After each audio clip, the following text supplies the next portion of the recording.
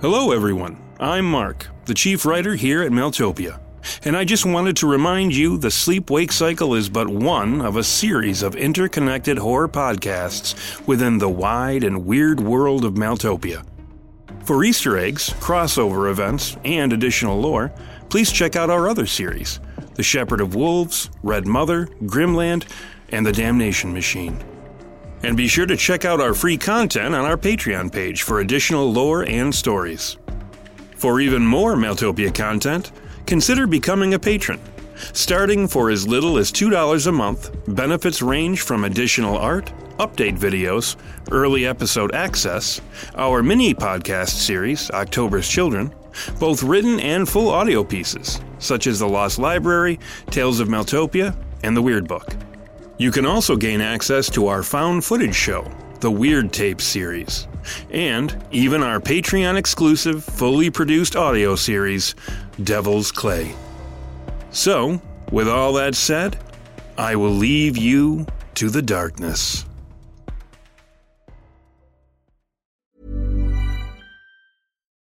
Life is full of what-ifs. Some awesome, like what if AI could fold your laundry? And some, well, less awesome. Like what if you have unexpected medical costs? United Healthcare can help get you covered with Health Protector Guard fixed indemnity insurance plans. They supplement your primary plan to help you manage out-of-pocket costs. No deductibles, no enrollment periods, and especially no more what-ifs. Visit uh1.com to find the Health Protector Guard plan for you. I'm Sandra, and I'm just the professional your small business was looking for. But you didn't hire me because you didn't use LinkedIn Jobs. LinkedIn has professionals you can't find anywhere else, including those who aren't actively looking for a new job, but might be open to the perfect role, like me. In a given month, over 70% of LinkedIn users don't visit other leading job sites. So if you're not looking on LinkedIn, you'll miss out on great candidates, like Sandra. Start hiring professionals like a professional. Post your free job on linkedin.com/people today. Hey, it's Ryan Reynolds, and I'm here with Keith, co-star of my upcoming film, If, only in theaters May 17th. Do you want to tell people the big news? All right, I'll do it. Sign up now and you'll get unlimited for $15 a month and 6 months of Paramount Plus Essential Plan on us. MintMobile.com/switch. Upfront payment of $45 equivalent to $15 per month. Unlimited over 40 gigabytes per month. Face lower speeds. Videos at 480p. Active Mint customers by 531.24 get 6 months of Paramount Plus Essential Plan. Auto renews after 6 months. Offer ends May 31st, 2024. Separate Paramount Plus registration required. Terms and conditions apply if rated PG. Ryan Reynolds here from Mint Mobile. With the price of just about everything going up during inflation, we thought we'd bring our prices down. So to help us, we brought in a reverse auctioneer, which is apparently a thing. Mint Mobile Unlimited Premium Wireless. How to get 30, 30, bit to get 30, bit to get 20, 20, 20, bit to get 20, 20, bit to get 15, 15, 15, 15, just $15 a month? Sold! Give it a try at mintmobile.com/switch. $45 up front for 3 months plus taxes and fees. Promo rate for new customers for limited time. Unlimited more than 40 gigabytes per month. Slows full terms at mintmobile.com. Many of us have those stubborn pounds that seem impossible to lose, no matter how good we eat or how hard we work out. My solution is PlushCare. PlushCare is a leading telehealth provider with doctors who are there for you day and night to partner with you in your weight loss journey. They can prescribe FDA-approved weight loss medications like Wegovy and Zepbound for those who qualify. Plus, they accept most insurance plans. To get started, visit plushcare.com/weightloss. That's plushcare.com/weightloss. Quality sleep is essential. That's why the Sleep Number Smart Bed is designed for your ever-evolving sleep needs. Need a bed that's firmer or softer on either side? Helps you sleep at a comfortable temperature? Sleep Number Smart Beds let you individualize your comfort, so you sleep better together. J.D. Power ranks Sleep Number number 1 in customer satisfaction with mattresses purchased in-store. And now, save 50% on the Sleep Number Limited Edition Smart Bed for a limited time. For J.D. Power 2023 award information, visit jdpower.com/awards. Only at a Sleep Number store or sleepnumber.com.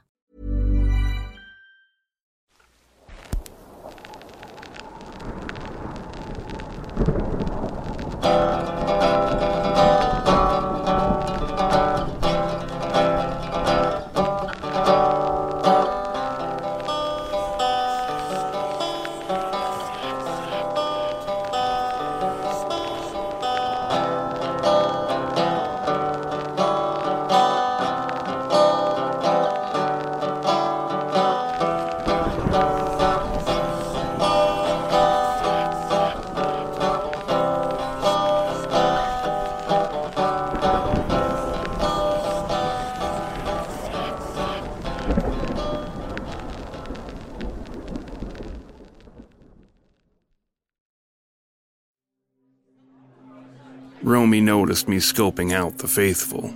She lowered her voice to avoid the attention of passers-by.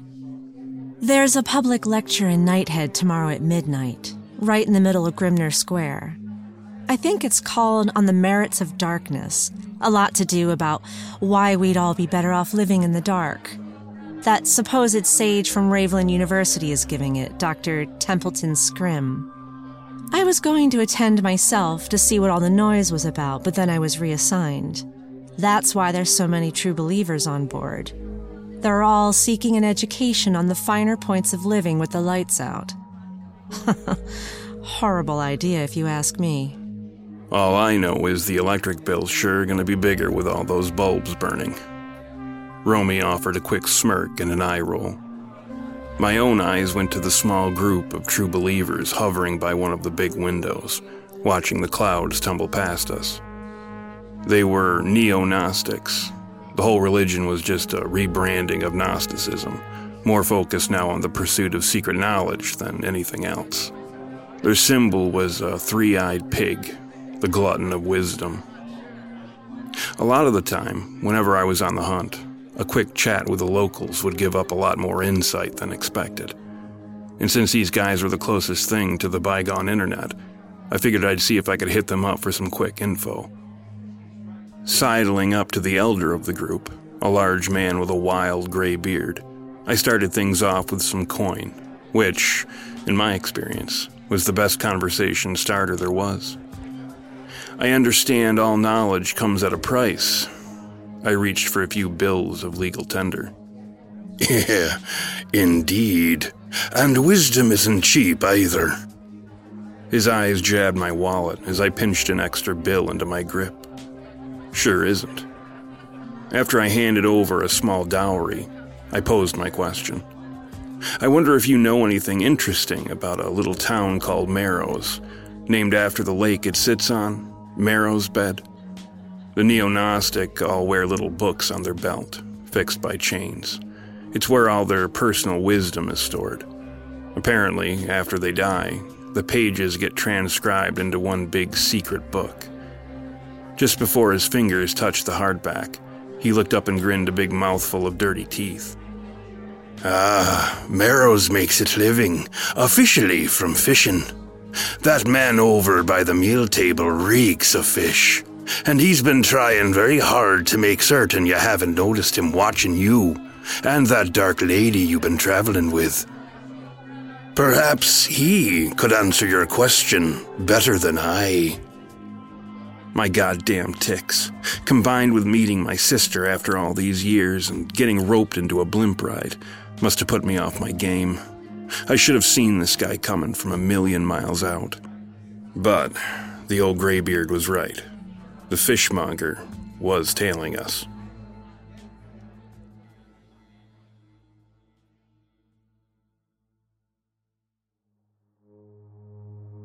Youth is akin to the initial stages of a romance, when the newness of the other promises countless merry adventures to come.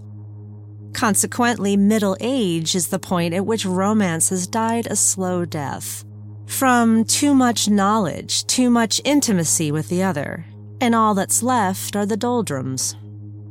That just about summed up me and the world. Just getting along, no longer in love, only pleasantly tolerating one another. Yet having my brother back seemed to renew my vows to the world, the future again alive with possibility. But Isaiah was more than just the sum of all our lost time. He was darker, deadlier. I hated to think it, but I'd been around my share of monsters, and my brother shared much in common with them. The way he moved with the sureness of a predator, how his eyes could become unfeeling glass in an instant, like a shark. And yet I still felt safe with him. But we were a long way from that small room we once shared together, when he'd puff out his little chest at the sight of the white coats coming for his sobbing sister. I'd more than learned how to protect myself since then. I might even have become a bit of a monster myself. While my brother took up a conversation with the local clergy, I decided to check out the view. Clouds were almost as chimeral as darkness, their shape holding countless scenes and creatures, all of them caught in the flux of becoming and concluding, catching me up in their endless play. The difference between clouds and darkness was a matter of degree, the extent to which I could find or lose myself in them. Clouds offered some resistance to the imagination, their shapes priming the mind. But darkness was bottomless. It could swallow me whole and have infinite space left over for dessert.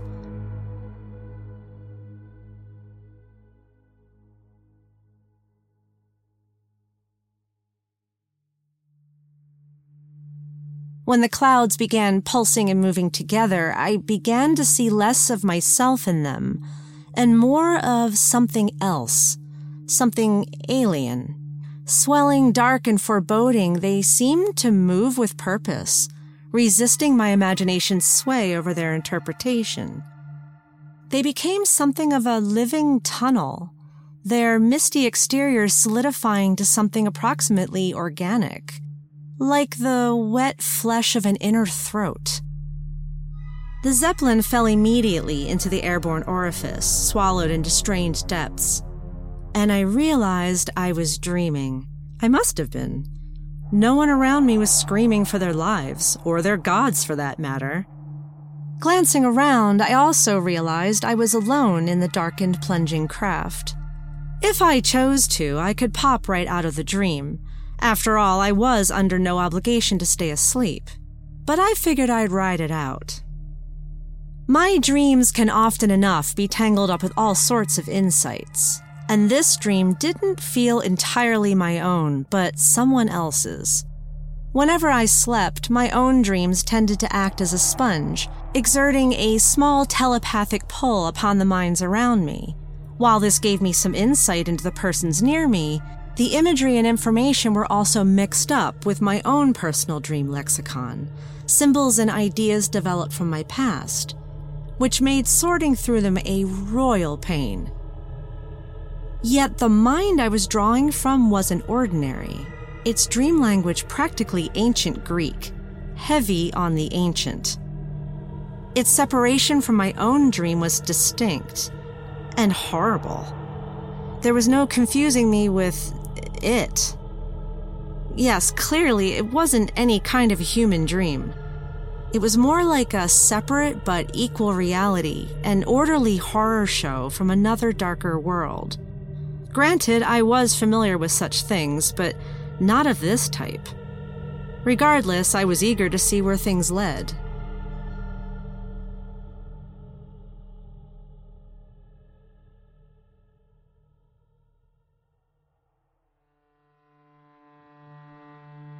The blimp disappeared from the dream, and now I was being yanked through what seemed like a never-ending gullet, pulled by a great length of cord. Fishing line, to be exact. Slowly, horribly, with blood and snapping tissue aplenty, the throbbing barrier in front of me parted from the intrusion of a massive blade. It sliced in from the outside, hissing past my face as it tore a long gash. Next thing I knew, I was falling through the riven flesh, tumbling down into darkness. With a wet thud, I landed on something coarse and hard, thunder and wind and rain pouring down around me. Looking up into the storm and darkness, I glimpsed something massive above me. It was the largest eel I'd ever seen, its body a slimy black tree trunk writhing against the bluster of a hurricane. It swayed on the wind by thick fishing line, the hook ripped halfway through its face, a massive hole cut into its slick gleaming belly, and what seemed an umbilicus leaking down out of the hole, and into my abdomen, as if the thing had just given birth to me. A great husky voice sounded from behind me. What the hell is it? A second, equally raspy voice answered. Dunno. By the Christ, I don't know. I turned my gaze to the conversation and realized I was sprawled out on the deck of a schooner, two large fishermen looking down at me in disgust and bewilderment. The taller glanced at the shorter. Should we push it overboard? As if in answer, the night storm instantly quit its fury, and the water became like glass. The two men froze, fixed motionless by the sudden change. Across the still waters slid a monstrous hissing, as if the night sky were whispering. Here lies my son. The darkness throbbed as if alive. Do with him as you would any god. Venerate him, or know suffering that cannot end.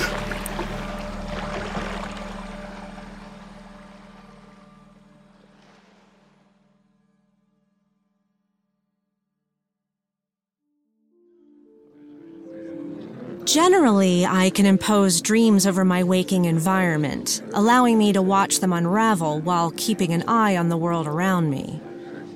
But I followed the dream of the eel child too far, allowed it to take me too deep. When I surfaced, I was sitting across from my brother in a dark booth, somewhere inside the airship. I see some things never change. His voice was a concerned whisper. Well, at least I don't stand around anymore doing my best impressions of showroom mannequin. I'd long ago trained my sleeping body to seek out a quiet place to settle itself whenever my mind decided to hitch a ride on a dream. Isaiah lit me a cigarette from the pack in my hand and set it in the nearby ashtray. I also trained my sleeping self to have a slim ready whenever I hopped out of a dream. As my vision settled like dust across the scene, lightly touching the details of the moment, I saw we were in the back of the Zeppelin's tea room, the lights low and the conversations hushed all around. The room was jam-packed with whispering clerics, all bound for the darkest city in the land. It's funny how zealots speak to the public in big, booming voices, but always whispered among themselves. My brother's eyes were impatient. So many years between us now, and he still knew what my walking dreams implied. Kids born from eels mean anything to you? I smirked, realizing the absurdity of the question. I'd expect that kind of skepticism from a New Yorker, or even a yokel from good old sunny California. But I thought I was talking to a fellow New Victorian. He was right. For a second there, I'd forgotten who I was talking to. And stories about people popping out monsters were as common as flies where we came from. Though eels giving birth to humanoids was an interesting twist on a familiar theme. As was always the case with my dreams, there would be a confusion of real and symbolic elements to contend with, just as with any dream, save that mine were also a hodgepodge of real and imagined insights belonging to both myself and whomever, or even whatever, got caught up in the vision. The bit about the kid being declared a god by decree of a sea storm smacked of quite a bit of metaphor. But we were on the other side of the great darkness now. Anything was possible. Too true. Could have also been a bit of leftover symbolism from the nightmare I ran into at the diner. Seems maritime dreams are all the rage now. What about you? Did those pious, wise-eyed sages let slip anything interesting? Yeah, looks like we got ourselves a tale. Tall, thin guy in the way back, dressed all in navy and dark green.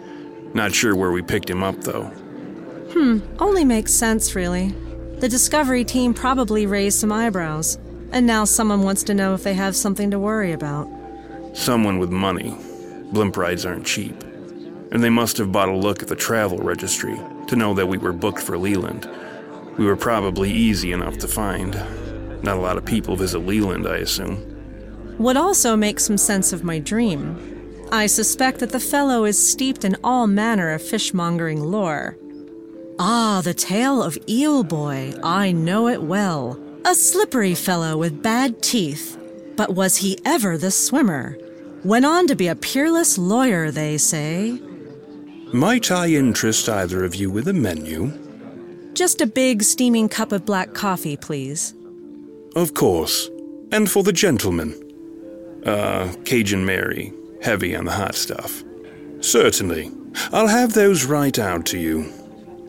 I was having drinks with my brother aboard a ritzy Zeppelin, engaged on a quest to help save the country. I could feel my insecurity mounting. The sense that it was all just a dream, or worse, a trap. But there was something about my brother, something that was just at that very moment apparent to me. Even as my mind tried to muddy the moment, sow chaos within and without me, my brother remained solid throughout, a chiseled iceberg afloat and aloof within choppy waters. I was aware of him, regardless of the noise that threatened to wipe out the world. So, what do we do about the fishmonger?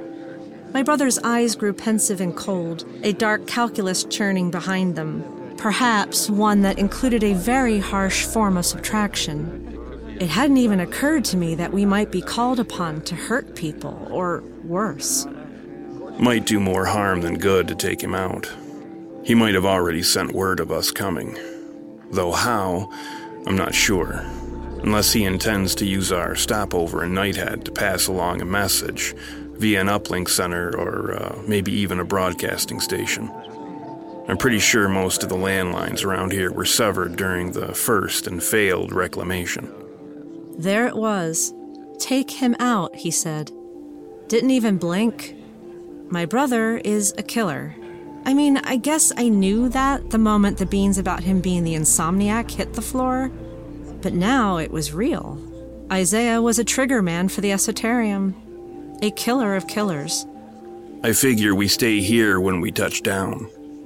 If he's been sent to watch us until we hit Leland, he'll likely stay put too. But if he leaves, chances are he's gonna rat us out. If that's the case, might be best to. Isaiah, I don't... That is, I've never done what it is you're thinking of doing to that man. I don't think I can, or that I would want to. Isaiah suddenly looked ashamed, his gaze falling into his lap. I felt horrible for him, but he had to know how far I could go, or wouldn't go, as the case was. I'm not judging what you do, Isaiah. I understand. People like the ones you deal with, there's just no other way. But that's just never been my way. His gaze lifted momentarily, passing over the hilt of my blade peeking from the folds of my cloak. It's not quite like that. The knife, my Balik, well, what I've used it on, the things I've used it on, they don't quite... It's just different, trust me. It's all right, Romy. I'm not gonna ask you to do anything you're uncomfortable with. But on the other hand, someone might need to do what needs doing from time to time. Now, at this point, I can't price out what this job's gonna cost. But from my experience, things like this, well, these types of people play for keeps. At least one of us has to play by the same rules, and play it a whole hell of a lot better.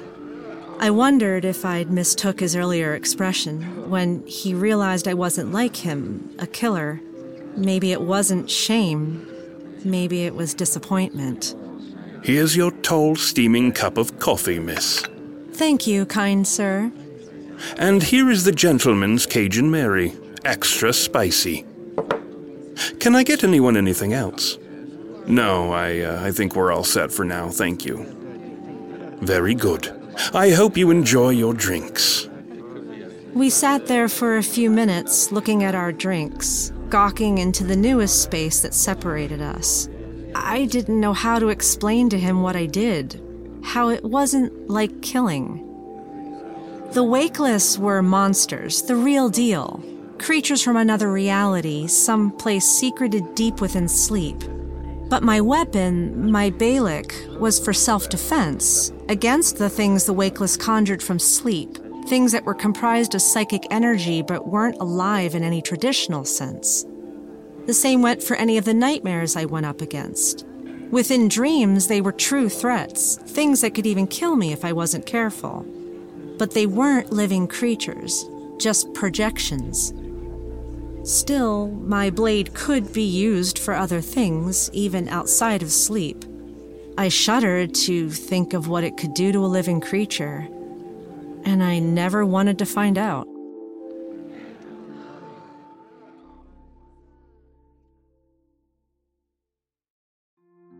The Sleep-Wake Cycle is a Maeltopia production. Today's episode was written by Mark Anzalone and performed by Kelly Baer and Mark Anzalone. The episode was edited by Walker Kornfeld. Sound production and editing was performed by Steven Anzalone, and the Sleep-Wake Cycle theme song was written and performed by Sean Zeller. Check us out on Facebook, Twitter, and Instagram at Maeltopia. That's Maeltopia. And if you'd like to know more about the world of the Sleep-Wake Cycle and contribute to its nightmarish expansion, visit us at www.patreon.com/Maeltopia, where you can gain access to all sorts of art, mythology, stories, and more. For more information about the Sleep-Wake Cycle and the larger world of Maeltopia, head over to maeltopia.com.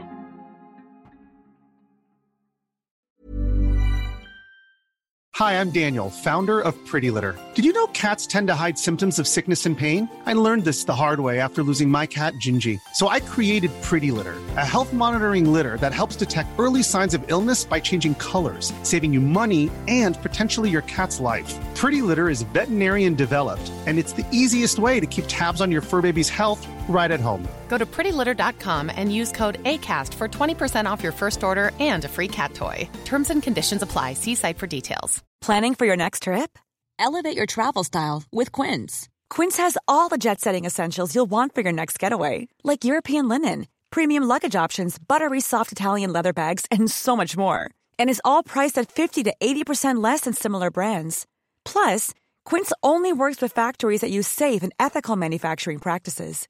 Pack your bags with high-quality essentials you'll be wearing for vacations to come with Quince. Go to quince.com/pack for free shipping and 365-day returns.